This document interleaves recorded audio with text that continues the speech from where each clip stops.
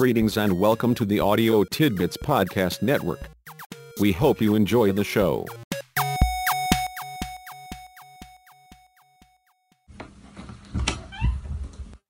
Tom, our visitors are here, so go ahead and kick off the speed round.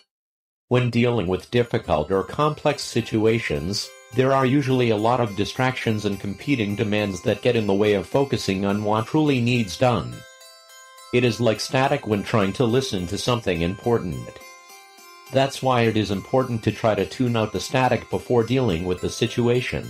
It is usually our best choice to only share our thoughts and perspectives when specifically asked to do so.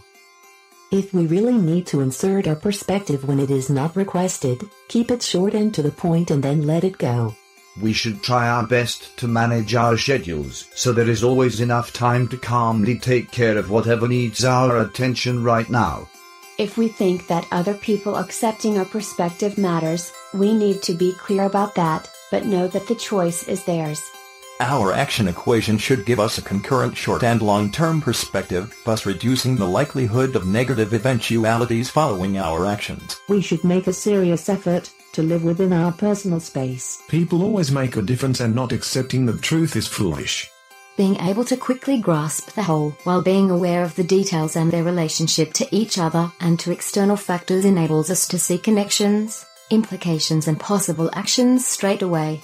Sometimes as things straighten out and situations resolve and clarify, it seems like we knew what we needed to know all along, but we know we didn't. The truth is that our intuition came to our rescue. Try to see the extent to which events or circumstances fit into a familiar pattern, into the context of prior experience. Think about whether the fit is slight or more pronounced. The points of congruence with available knowledge and information are our initial reference for thought, perception, and intuition. If we are going outside of our personal and professional limits, we would do well to associate with an expert in the new area. When there seems to be only one right way to think about or to understand anything, we do ourselves a service when we stop, reconsider and take time to ponder the situation until at least one alternative right scenario comes to mind. There will nearly always be one, and usually more than one. If it is to be, it is up to me. We should keep telling this to ourselves as we try to make a difference to people who make a difference to us. Unless there is a clear emergency and immediate action is necessary to prevent further and often significantly worse problems, we should take the extra time to figure out the why of the situation to reduce the likelihood of mistakes and errors in judgment.